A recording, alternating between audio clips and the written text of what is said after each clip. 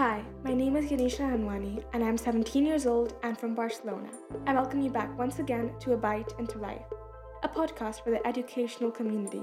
Today's episode will be narrated by Mercedes Caballer, and she will talk to us about how to reach your best emotional state to communicate. Thank you very much for being with us. How to get your best emotional state to communicate?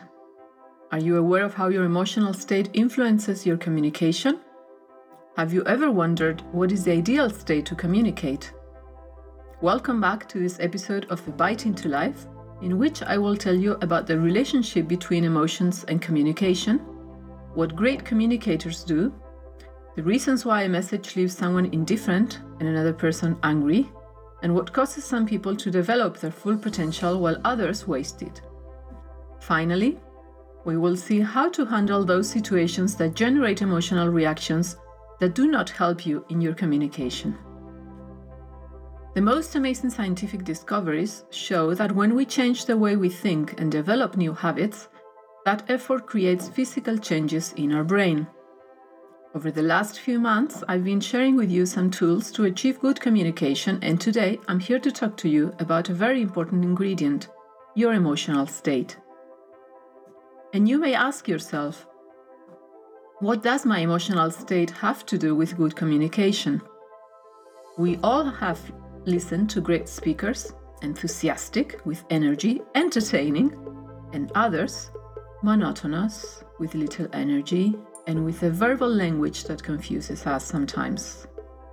Who do you think communicates best?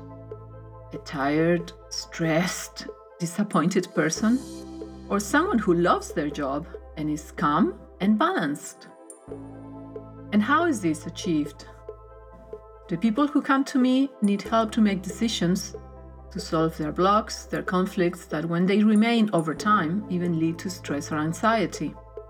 They seek to enjoy calmer, more balance in their personal and or professional lives.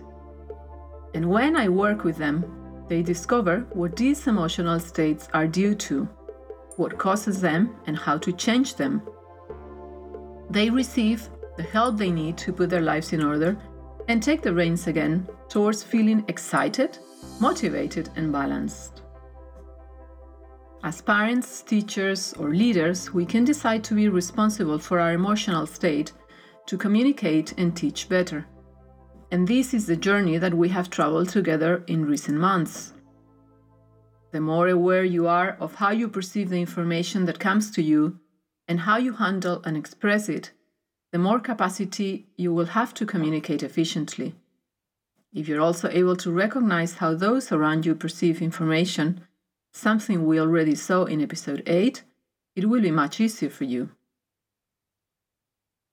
This is what I was referring to in that episode when I spoke of detaching yourself from your map in order to explore other people's map, or, as one of the founders of NLP said, Frank Puslik, the world is out of your head. That is, stop dwelling on your own thoughts and get out there exploring the heads and maps of others, putting yours aside for true active listening. He also points out that great communicators spend a lot of time outside their heads and not inside them. Ask yourself what other people understand when they hear your words, how they receive them, and why reactions are triggered in you or in them that hinder fluid and productive communication.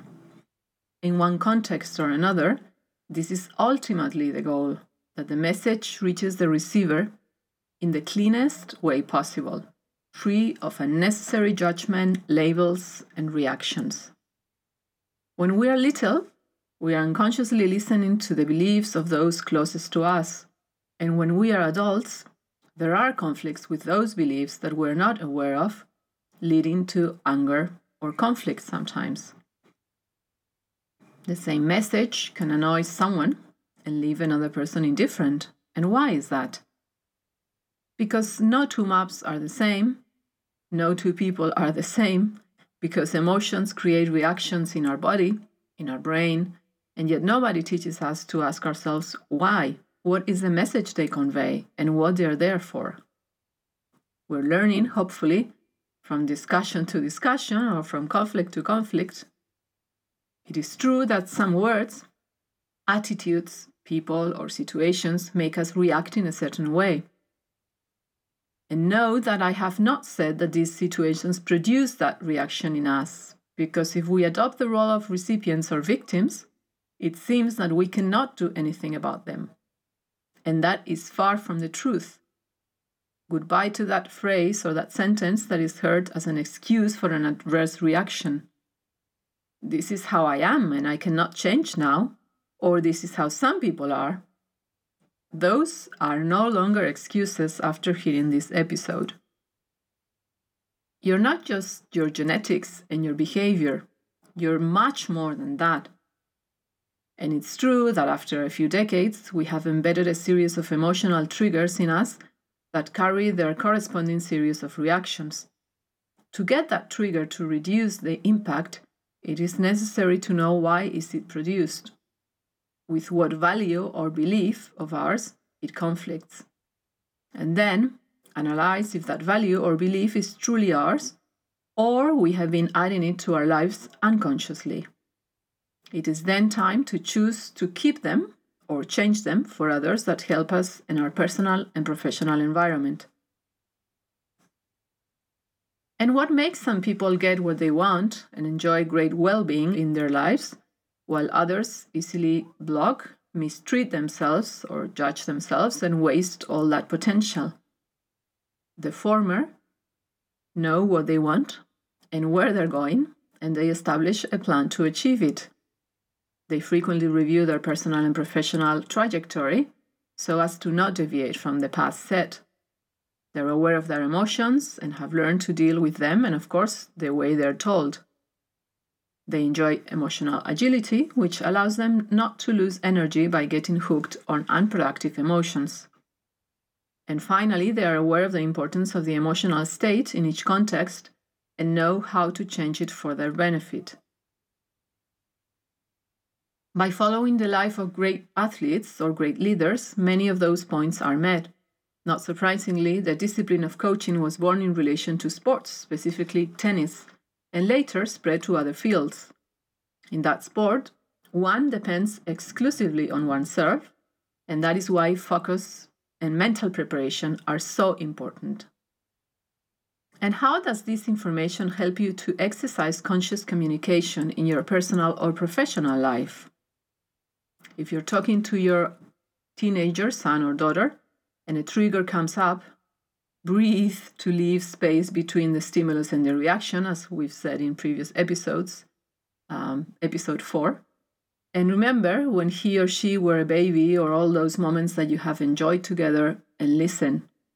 The reaction will be different. And if that happens to you with a student or a colleague, breathe anyway and remember those funny comments he has made or she has made in the past, the look of curiosity when you have addressed him or her, or anchor yourself in another student with whom you went through the same process and then directed his learning. And I know sometimes it's not as easy as it sounds. The important thing is not to blame yourself and learn to do it better the next time. And then think about how those situations are related to your own beliefs and values. The conflict occurs precisely on the border of both your own and the other person's.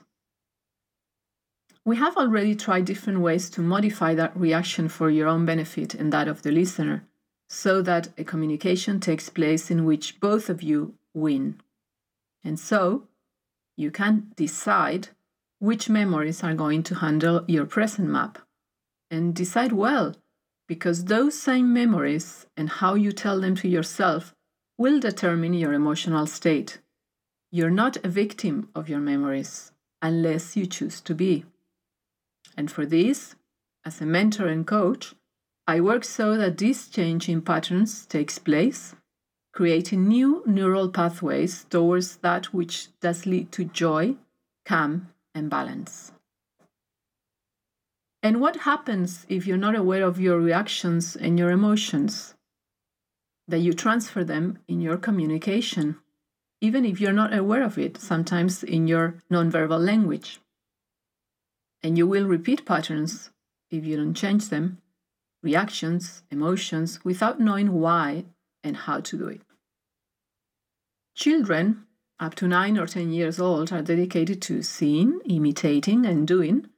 From that age, they listen and try to understand. Later, they accept the family pattern or rebel against it to separate from their parents and find their own identity. And at some point in life, they choose whether to let themselves be carried away by the fears and beliefs that they have been absorbing or to choose their own. Do you know what has been and how has been your process? Remember, how you think is how you live, and how you speak is a true reflection of how you think. And now that you know how your emotional state and your patterns influence your communication, what can you do to continue growing? In the same way that we train our body throughout life, we also train our mind and our emotions. In previous episodes, we have shared some tools for you to practice and train. And so, in the future, your triggers will be modified, some patterns will resist change, and you will meet different people. Thus, you can choose to grow with each of these opportunities or simply react and repeat patterns. It's your decision.